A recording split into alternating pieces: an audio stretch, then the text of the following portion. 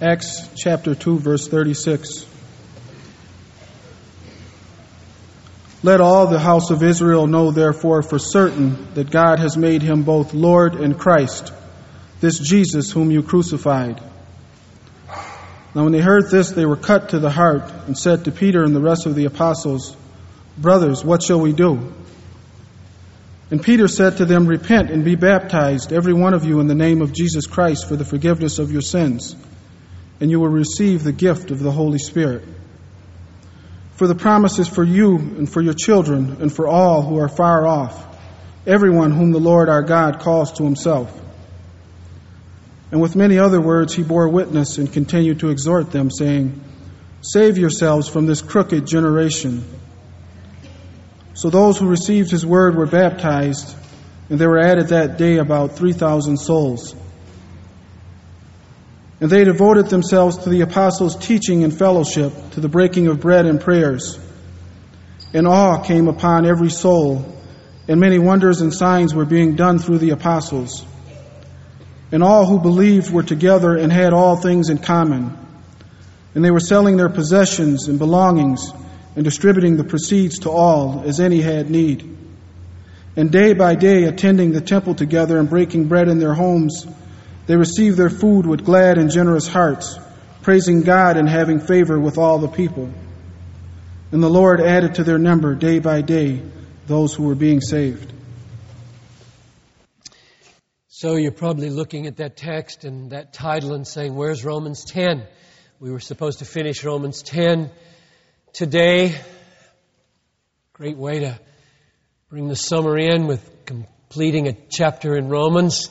And it's not there. What happened? Well, what happened was an elder meeting on Tuesday night in which we felt the weight of these days, the next 7 weeks, so keenly that the elder said to me, I think you better change your plans and address the issue of where we are as a church, where we've come from, where we are, where we're going, and root it in the Scriptures and bring them up to speed as to what is happening among us. So my aim is to do that and to call you to 7 weeks of prayer and fasting. And I'll give you the details of that later. Let's pray. Father in heaven, I pray that you would come and rest upon this people with the weight of glory. It's a glorious thing to be the church of Jesus Christ. Now unto him who is able to do exceedingly abundantly beyond all that you ask or think through the power at work within you, to him be glory in the church. In the church. To him be glory, to you be glory in the church and in Christ Jesus through all generations, forever and ever. Oh Lord, I long for you to be glorified in the church. And we're a little fragment, a little expression of that global reality. And we want to be faithful. We want to discern your leading. And so I'm asking, Lord, for now and the next 7 weeks, that you would arrive in a new kind of shepherd-like way among us, so that the elders sense more clearly and with more certainty how you're leading us in the crucial decisions that are before us. And I ask that you would put upon the people now this morning a sense of happy burden, so that they would walk with us through these weeks, whether they're on vacation or whether they're at home. They would walk with us in fasting and prayer, so that we would discern our next steps. I ask this now in Jesus' name. Amen. Now you see the title of the message, the goodness and the groaning of growth. That's the way some of us feel. All of us from time to time, and some of us more than others. And I want to make sure that you hear it in the right way. Growth is good. And blessings are on us. And they bring these blessings groaning. And I'm going to mention at the end of the message 10 blessings that are on this church of the dozens that could be mentioned. And I stress that because I don't want you to hear the word groaning as synonymous with complaining. Because what you're going to hear is that all fruitful, divine, blessed work of God comes through groaning. There is no other way to minister in the fallen, futile church. Let me give you an example of that from Paul. He was a church planting missionary apostle and stunningly successful, right? And in 2 Corinthians chapter 11, he was cataloging his sufferings, what it cost him to be successful in ministry. And here's what he climaxed that list with.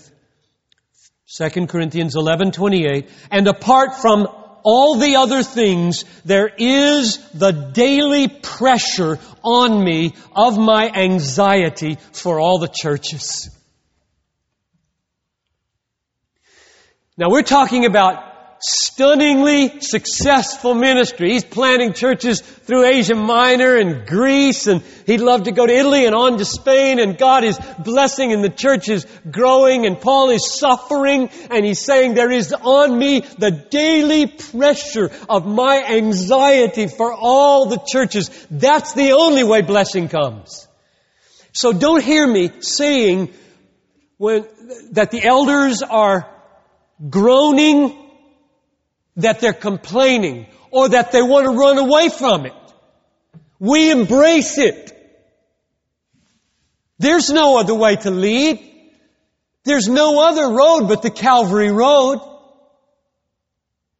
But do hear me, we need you.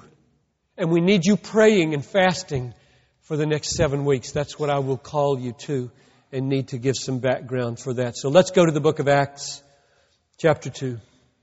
We're going to jump in here right after Peter's message to the great crowds that had gathered for the Pentecost, about 50 days after the resurrection of Jesus. He's gone now for 10 days or so, and he's preached, and God has acted.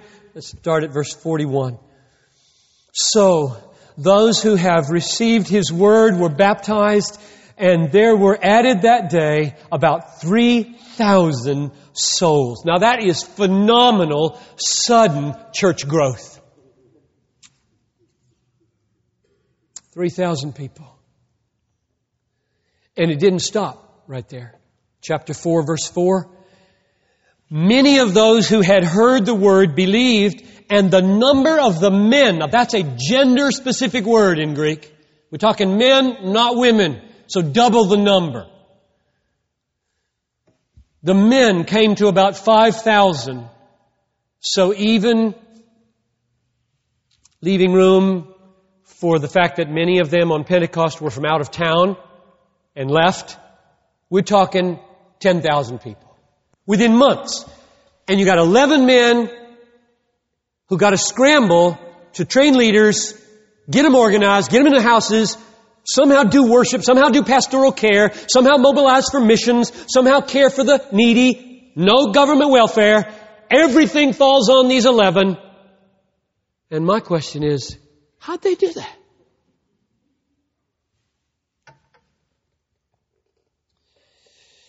That gives some realism now to verse 42. And they, these thousands, devoted themselves. We'll come back to that word in a few minutes, so mark it. Devoted themselves to the apostles' teaching. So there are 11 apostles and no printing presses, no email. To the apostles' teaching and fellowship, to the breaking of bread and prayers. Now, how'd they do that? I don't doubt that they were already at work training elders. They show up pretty soon in the book of Acts. But at this point, we've got 11 plus the 120 men and women who were praying in the house when the Spirit fell, and boom, 3,000 the first day and thousands. Now, before we make any comments about their management of this growth, we need to hear this as good. It's obvious, but it needs to be said that when Luke is writing these things and saying there's 3,000, there's 5,000, that they were adding to the church daily, that's good. Luke was not saying, I wish this hadn't happened. And this caused a great burden. This made people groan. This made people confused. They didn't know what to do. There's not a peep of that. This is just glory. This is glory. God has come down. People are being rescued from perishing. This is really good that the church in Jerusalem grew like this. And my guess, and I think I have basis for the guess, is that there was chaos. Absolute chaos in the church in Jerusalem. And I don't think it ever stopped being chaos. They did pretty good caring for their poor people at the beginning. They were selling things and sharing things, but it got so bad so fast, Paul had to collect money from all the churches in Greece and Macedonia and bring it there because everything fell apart in Jerusalem later on, and it was just one administrative mess, which is the only way the church will ever be. I don't know of any period in history or any church in the New Testament that was not a messy church. Now, here's the evidence I'm acting on. Chapter 6. You can go there with me if you want to. Acts chapter 6. Let's read the evidence of the mess. Verse 1. Now, in these days, when the disciples were increasing in number, and you can feel the weight of that as you go on. That's what's causing the wonderful problems. The disciples were increasing in number. A complaint, now the word there even sounds like groaning in Greek. Gongusmos. It's an ugly word. Gongusmos. A gongusmos arose by the Hellenists, those were the Greek-speaking Jews, against the Hebrews, those were the Aramaic-speaking Jews, because their widows were being neglected in the daily distribution. It was the proverbial crack through which people were falling. So from the beginning, you have these 11 trying to not only manage pastoral care and corporate worship and mobilizing in missions and caring for children and caring, but they had to care for the social needs of the widows because they didn't have any government to fall back on. And so trying to put all that together, it wasn't working. And so, verse 2, the 12 summoned the 12, summoned the full number. I have not a clue how they did that. We're talking 3,000 people. Unless there's some other understanding of that I don't know. They summoned the full number of the disciples and said, it's not right that we should give up preaching the Word of God and serve tables. Therefore, brothers, pick out from among you 7 men of good repute, full of the Spirit and of wisdom, whom we will appoint to this duty, but we will devote ourselves to prayer and the ministry of the Word. Now, don't misread that by saying, well, why are you elders spending so much time on these diddly administrative things anyway? Because you ought to be praying and preaching and evangelizing and let others do this. That's not what happened here. Sure, you let others do it once you figure it out. The elders, that is the apostles here, got together. They heard the problem. Widows are not being fed. And it looks like an ethnic thing. Well, we'll fix this. And the plan they came up with was 7. Where'd they get that number? I don't know. 7. Spirit-filled. That's a good biblical thing. And do it. Now we'll go. But they structured it. Now the elders at Bethlehem right now are really wrestling at that level of structure. Vision for how this church should be set up so that the blessings can be shepherded well. Back to verse 42.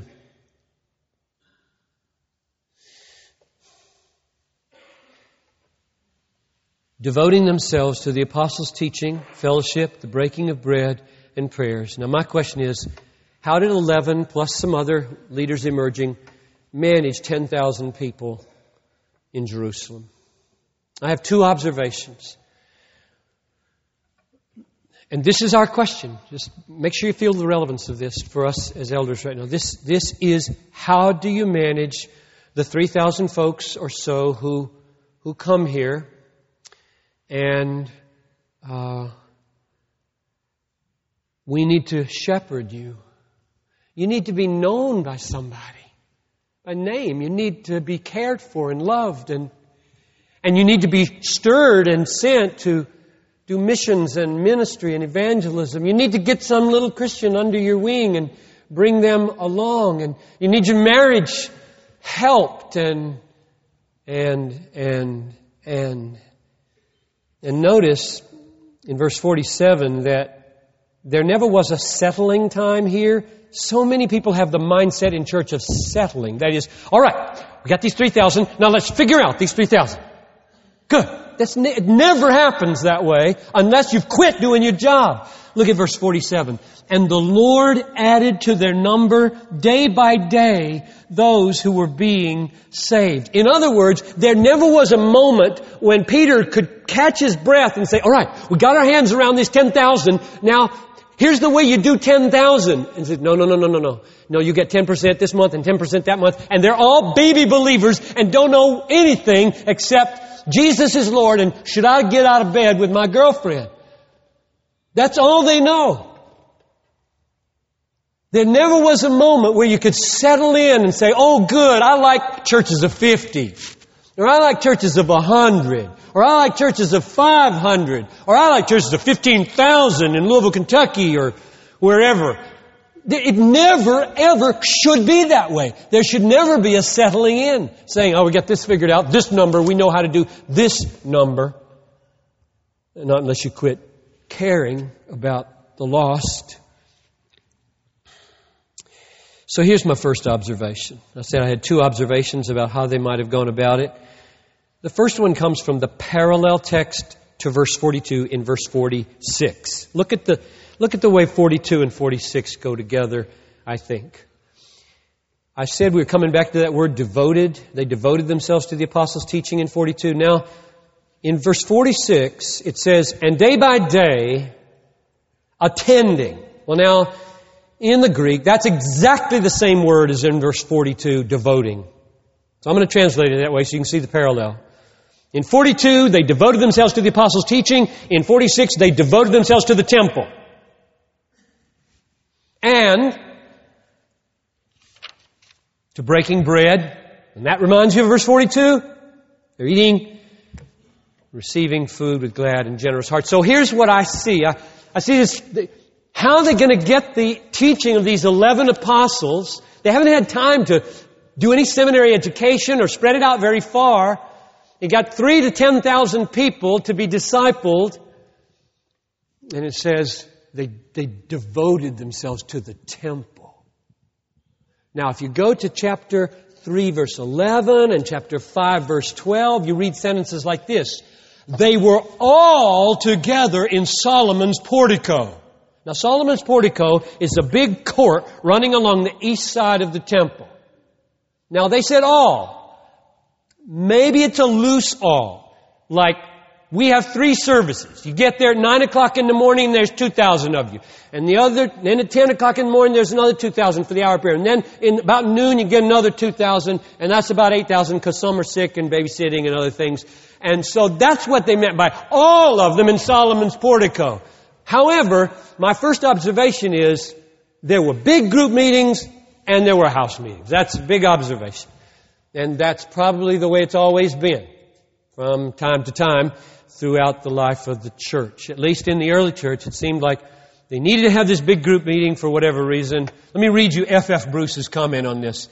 Day by day, then, in the weeks that followed the first Christian Pentecost, the believers met regularly in the temple precincts for public worship and public witness while they took their fellowship meals in each other's homes and broke the bread in accordance with their master's ordinance. And so it appears that First observation, to manage all these people, they had some big gatherings in the temple and lots of little gatherings, no doubt, in the homes of the people. And somehow they began to manage the burden of all these new converts, teaching them, giving them pastoral care, practical social service care for those in need. And remember this, no telephones and no clocks. Just staggers the mind. How you do that? Can't call anybody up to tell them that the meeting's canceled or is happening. And there's just hundreds of them all over the city. And there's new people being saved right after the worship service outside the temple. Somebody professes faith and says, "What now? I'm a Christian." And they say, "Well, about 500 paces down this little alley where there's kind of a grayish house and the rocks are falling off the edge, take a right, count 6 doors, and be there about dawn tomorrow." That's hard. We think we got it hard. That's hard to plant churches like that. That's hard to get 10,000 people organized into some kind of thing when you can't call anybody on the phone, you can't email anybody, and you can't tell them it's at 5 o'clock and not a minute later. It's just incredible that they could pull this off with 10,000 people in Jerusalem. And I don't think they did pull it off. I think it was chaos. I think it was a mess from the get-go. And we see lots of evidence of that. Here's my second observation. In the New Testament, including the book of Acts and the epistles, God gives us almost no detail as to how to do it. Okay, big group gatherings, do some of that. Little group house gatherings, do some of that. Have some goals like care for the saints, build their faith, train them in the way they should go, get everybody praying, do evangelism, do missions, got to reach the nations, and there'll be elders and deacons. Period. That's all I tell you. That's it. Not how many elders, not how to choose them, not how many deacons, not how to choose them, not what they did in any detail. No organization here spelled out in the New Testament. I don't think that's a divine oversight. For this reason, I think God inspired a book that flexible so that the church could be designed for the Fulani of Cameroon and the Warani of Ecuador and the medieval Vikings of Scandinavia and the underground church in China and the nomadic Fulbe who are always moving in Chad and the many cultures of the Twin Cities. That's, I think, why he does not tell us how a church should be structured in detail, because if it was perfect for a synagogue-based Jewish group ready to break out into a pagan-based Antioch, ready to break into Greece and Athens and Corinth, ready to break into Rome, ready to go to Spain, ready to go over there to that pagan place called England, up into these Teutonic warrior tribes of Germany. If it was going to be one thing perfectly structured for one of those, it'd never work in the other one. And so while there are elders and while there are deacons, because there are spiritual needs and there are physical needs, that's about it. Which leaves the elders of this church on our faces in perplexity. This is not written on the sky. It's not written in the Bible. Do campuses. One thing is written for us. Don't be conformed to this world, but be transformed in the renewing of your minds, that you may prove what is the will of God for this church, what is good and acceptable and perfect. So get on your faces and get changed, elders. get changed. Get your mind so saturated with the Bible. Get your mind so filled with the Spirit. Get your hearts and minds so full of love for this flock, so broken for this city, that when you're on your face long enough and you've humbled yourself before me, I'll make it plain how to do church in Minneapolis. And it isn't plain yet. That's why I'm calling you to 7 weeks of prayer and fasting. We need your help. We feel very urgent about this. Let's look at an example of what happened when that happens in chapter 13. Want to go to 13 with me?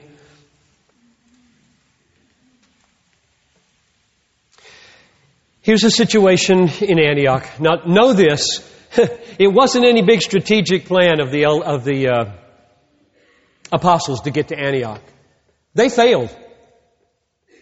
They heard Jesus say, "You will be my witnesses in Jerusalem and Judea and Samaria and to the ends of the earth," and they camped in Jerusalem until God struck them down with a persecution from Stephen. Cost Stephen his life to get the church moving to Antioch. Nobody was out evangelizing among the leaders of Jerusalem.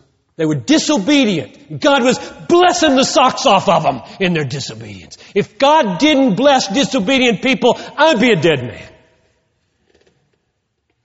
But they got there because He dispersed them, and they went everywhere because of the persecution of Stephen, preaching the gospel. They land some of them in Antioch, and lo and behold, what do? They preach the gospel not to Jews only, but also to Gentiles, and the grace of God is on them. They got to get help. They go to get Barnabas from Jerusalem. They reach up to Paul in Tarsus, and they meet, and a mighty thing happens in Antioch until chapter 13.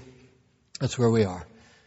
Now, there were in the church in Antioch prophets, teachers. It's pretty dense, in fact. Barnabas, the good old encourager.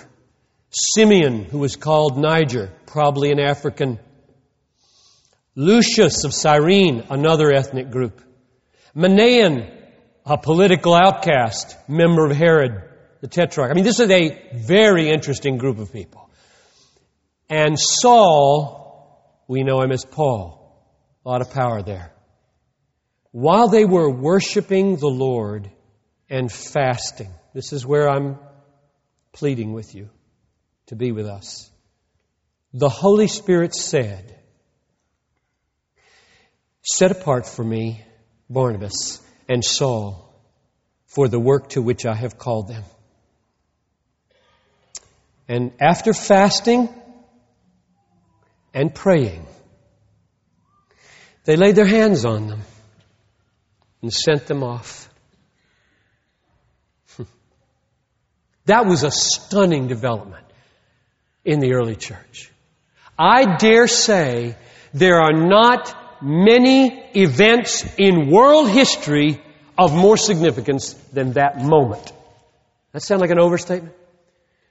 The reason I say it is because what happened there when they were saying, "We worship you. We don't eat. We need you more than we need food. Come, show us what it means to be the church in Antioch." And God says, "I want Saul and I want Barnabas to start a kind of missions that you never dreamed of."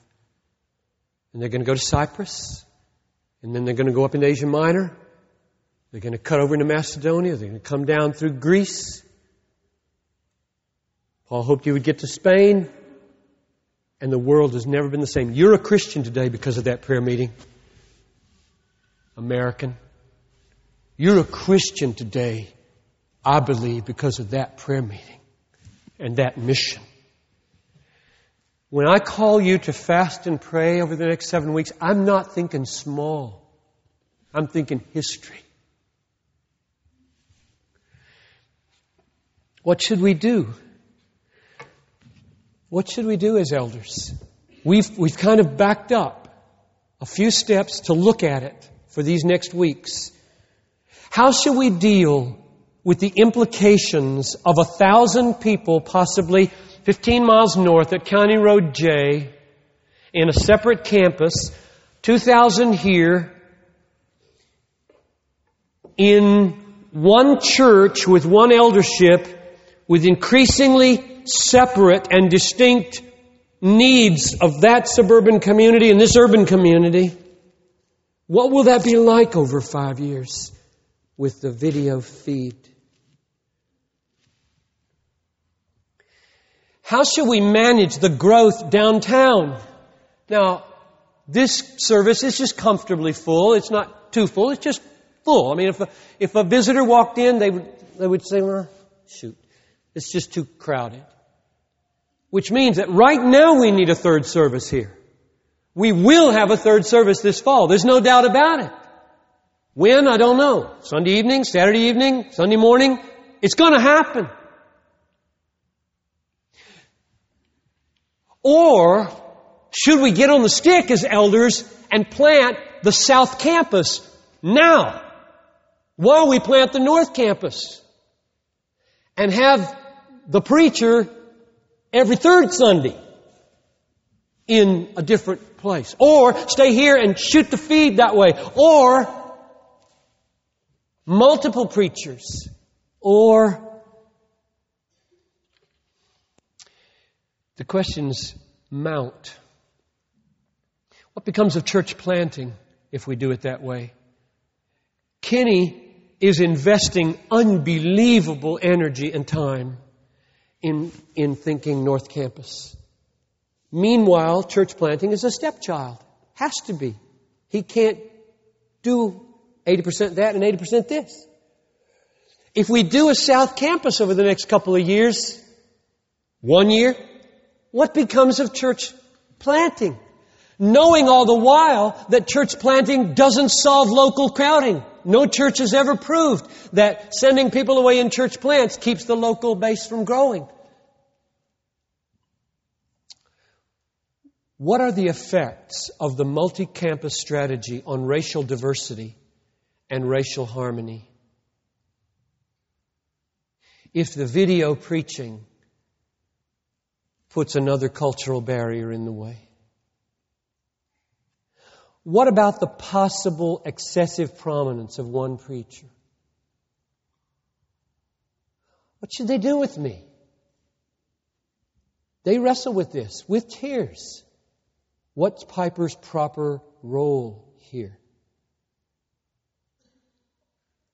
What about the fact that all of us on the Council of Elders would love not to beat our heads against the table for years trying to figure out growth management instead of devoting ourselves to evangelism and discipling new believers and caring for broken marriages and getting in the lives of teenagers and mobilizing missions. I mean, there are proactive, glorious things we want to spend our time on, and we're constantly banging our head against, what do you do with all these people?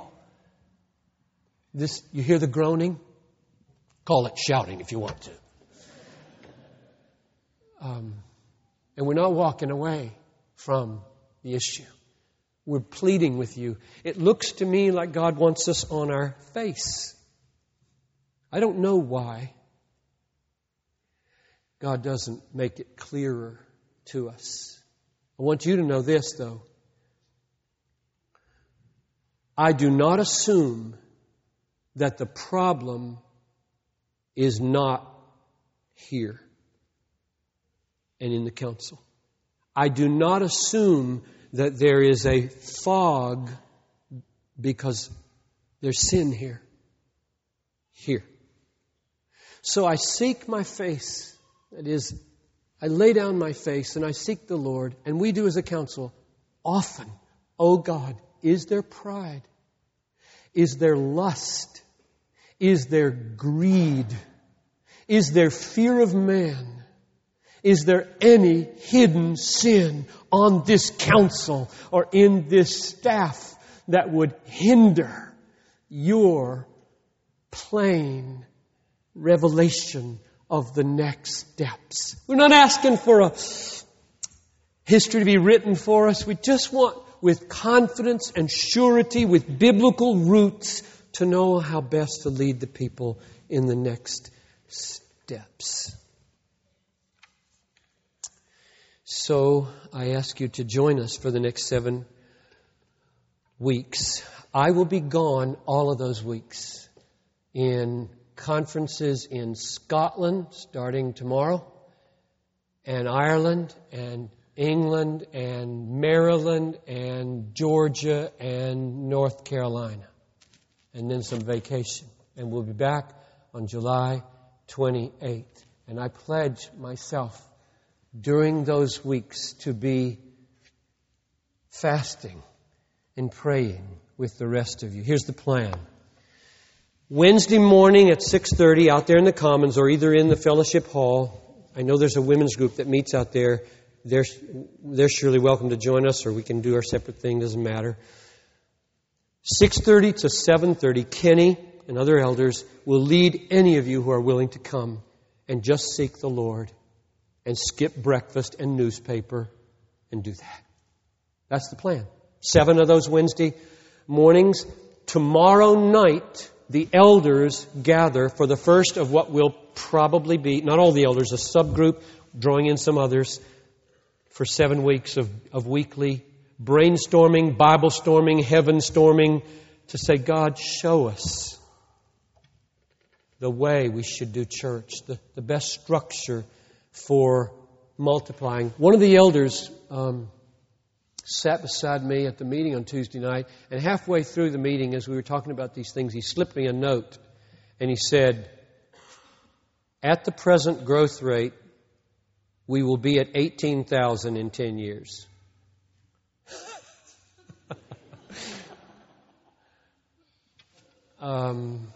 We're not building for 18,000 people. We're not going to build an 18,000 person sanctuary or a 10,000 person sanctuary. The response to that should not be, no way, because we've got 18% without Pentecost. When Pentecost arrives here and revival shows up, it'll be 36, 56, and it ain't going to be in one building, and it ain't going to be with one little structure here. The question is, who can manage that? Now, don't come back at me with, let God manage it. Don't manage God. What? You come be an elder. You've got to have some place. Doesn't have to be here, to be in the park. You just got to tell people where to go. And they may not want to go there. And then you got to come up with another idea. Or kick them out. And there's nothing in the Bible that says if they don't want to go here, kick them out. So you deal with real people. No, you don't manage the Holy Spirit. He just calls you to lead. That's all. So I said I would close with 10 blessings because I want you to know that as much as this may sound like murmuring, it's groaning and not murmuring and not complaining. For several reasons. I've already given you one about the nature of leadership, the nature of the Calvary Road, but the other is God's blessing is so abundant in and through our imperfection that if we are not dominantly, not subordinately, but dominantly thrilled and thankful, we should be stoned. So here's some of the blessings that should make us leap for joy. Number 1, I am amazed and thrilled that we have total unanimity on the search committee, the council of elders, the racial harmony task force, and all the caregivers with the candidate that we will present to you in mid-August for the pastor for counseling. 3 years in the making, hard times along the way. We have our man, and if you say, well, why are we waiting until August? It's because we learned our lesson. And we need to take all these weeks to help you know Him. He'll be here several times and doing seminars. We'll mail you more stuff than you ever wanted to receive in the mail. And there'll be more meetings than you want to come to so that when the vote comes, you will know everything, absolutely everything you need to know. And we are fully confident that you will be as excited as we are. And the reason I'm so excited about that is because if you wait 3 years for a staff person and you know that it's one of the most urgent needs in this church so that in 2 years from now, there will be hundreds of you so deeply trained and so wrought upon by the Holy Spirit for how to love people and get your arms around hurting marriages and depressed people and addicted people, that we will have so much healing going on in this church that we will really have growth problems. And that's the kind you ought to have, is broken people finding a healing community, and we think we've got the person who can be the Barnabas type and come in among us. That's number one. Number two, Ken Curry of Campus Outreach and his wife and 5 children and 9 self-funded associates arrive in a few weeks, plant themselves here to make Campus Outreach Minneapolis a reality. It's on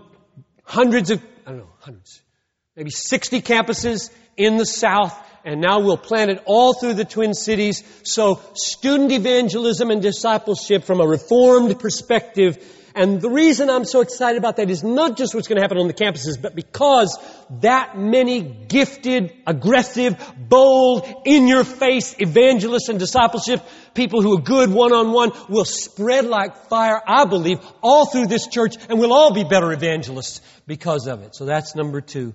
And they're on their way. I talked to them on the phone yesterday. You can pray for Holly, the one whose support is lagging of the 9. So pray for Holly. Number 3. Last night's 20-something group, the first one of what we pray will be an ongoing ministry. I'm thrilled that the 20-something people, there's hundreds of them in this church, saw fit, get together, dream a dream, become a ministry of people who don't want to waste their lives. 4th blessing.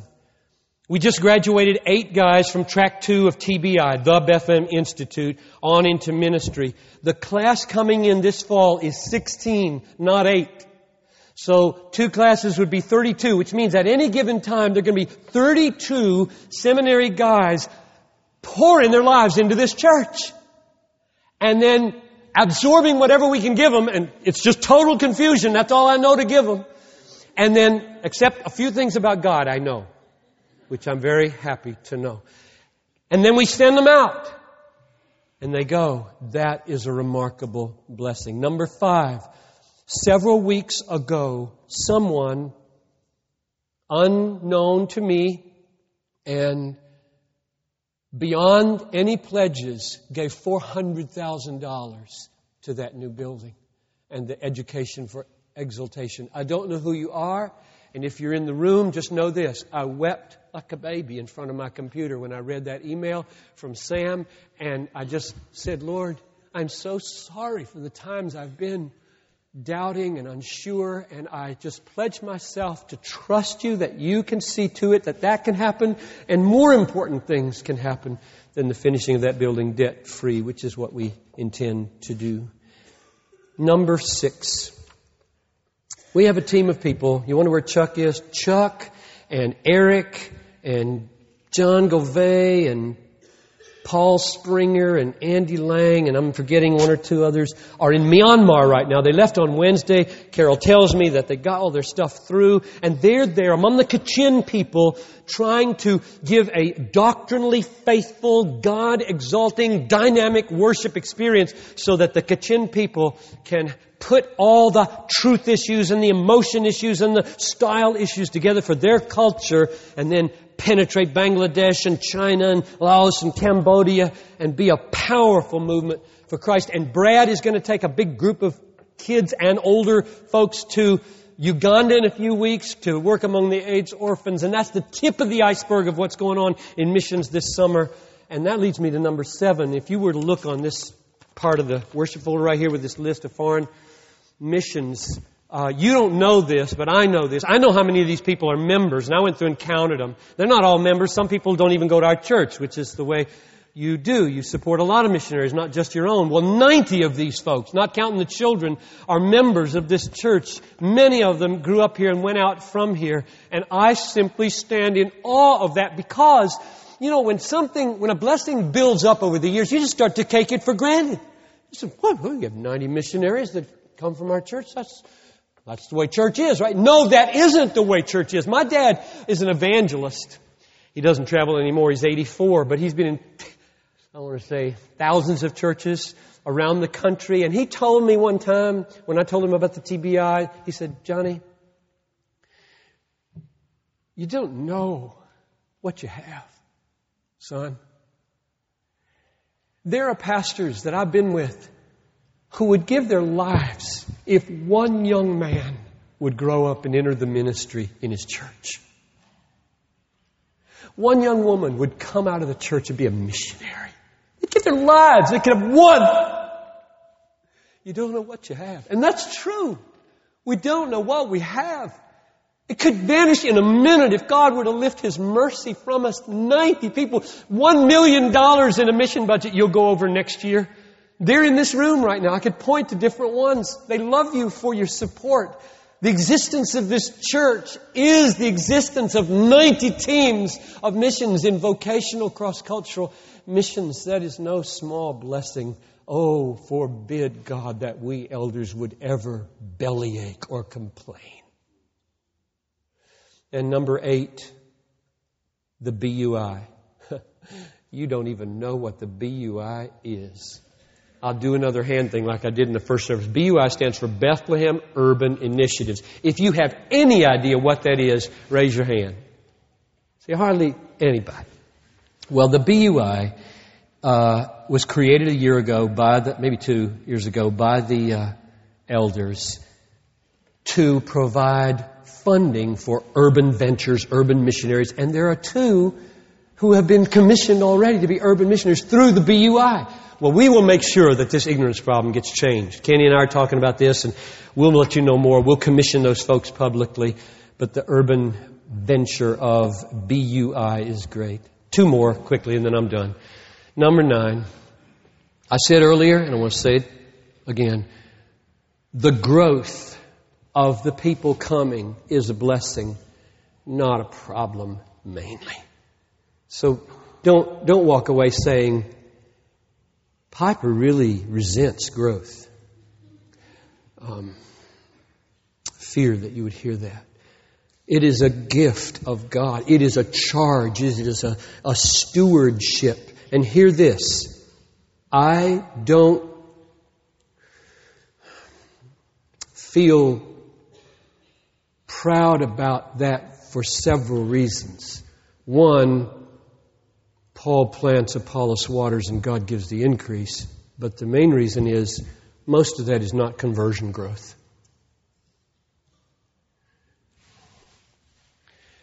Now, I scolded us in the first service because of that, because I would like us to be more fruitful in evangelism. A woman came up to me after the service with tears, and she said, "Now look, I know and I agree, but please, don't belittle what's happening in the lives of those of us who have come here already thinking we're Christians. And finding out here that we hardly knew what it was to be a Christian. So I don't want to belittle the good that's God doing. I don't want to sound ungrateful. I just want to be more fruitful in evangelism. And we will be. I mean, it's no accident that Sherrod's leading a prayer time on Monday night, laying hold on the Lord to say, both in racial diversity and in evangelism, make us more fruitful. It's no accident that we're in the parks on Wednesday night. It's no accident that we went to Northrop Auditorium or that we go to there are efforts, but oh, how much more fruitful we could be.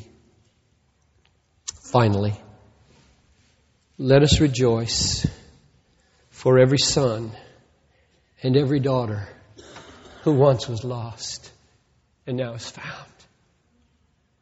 I leave a very happy pastor and husband and father in a couple of hours. I don't leave discouraged.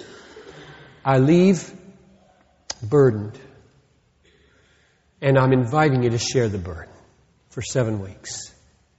I'm inviting you to complete my joy. And here's some ways to complete my joy. John Piper, the preacher, is leaving town for 7 Sundays. If you're not here next Sunday to hear Dustin Schromick sitting over there, you should be shot. And not because of legalism, but because of foolishness. I would sit rather in that service than any service in the world next Sunday. That puts a big burden on Dustin. But I'm not worried about that. And he has a word for us. And if he doesn't, he'll get one this week. And right on through the summer, my colleagues have a message for you. Don't you leave this church. Vacations are fine, that's all right. And the second thing that would complete my joy is giving through the summer. Here's how I do it. I just suggest it for you. I'm going to be away on 3 paydays. All right? So I wrote checks, my usual amount, 3 of them. Put them in the right envelope with the date, close it up, put in another envelope, close it up, put on the outside the date to be given, gave them to my secretary. And I said, deposit my money on the day and not before, because I go bankrupt if you deposit this before. So one at a time, you go in. Therefore, I will be away, and this church will not miss any of my little giving. Will they miss yours? There's so many people who in summer, they get this idea that we'll just do a $1,500 vacation and we'll catch up in the fall. You won't catch up in the fall. Never. Keep your word to the Lord. There's no reason we take a dive like this during the summer in finances, which we always do. That doesn't have to be. If everybody thought about the implications of vacations are good. I'm looking forward to one. But that's not an excuse not to give. And finally, come on Thursday or Wednesday, and if you can't, pick another morning, another time. Pick a meal, or if you're diabetic and you can't do the food fasting, fast from television for an evening and devote 20 or 30 minutes to saying, oh God, give the elders a breakthrough. Help them to see what the next step should be. How do you strategize for 3,000 to 10,000 folks? And how does it spread? How do you do church planting? Should there be multi-campuses? What should it all look like? Give them wisdom, oh God, and give us unity as a church in that.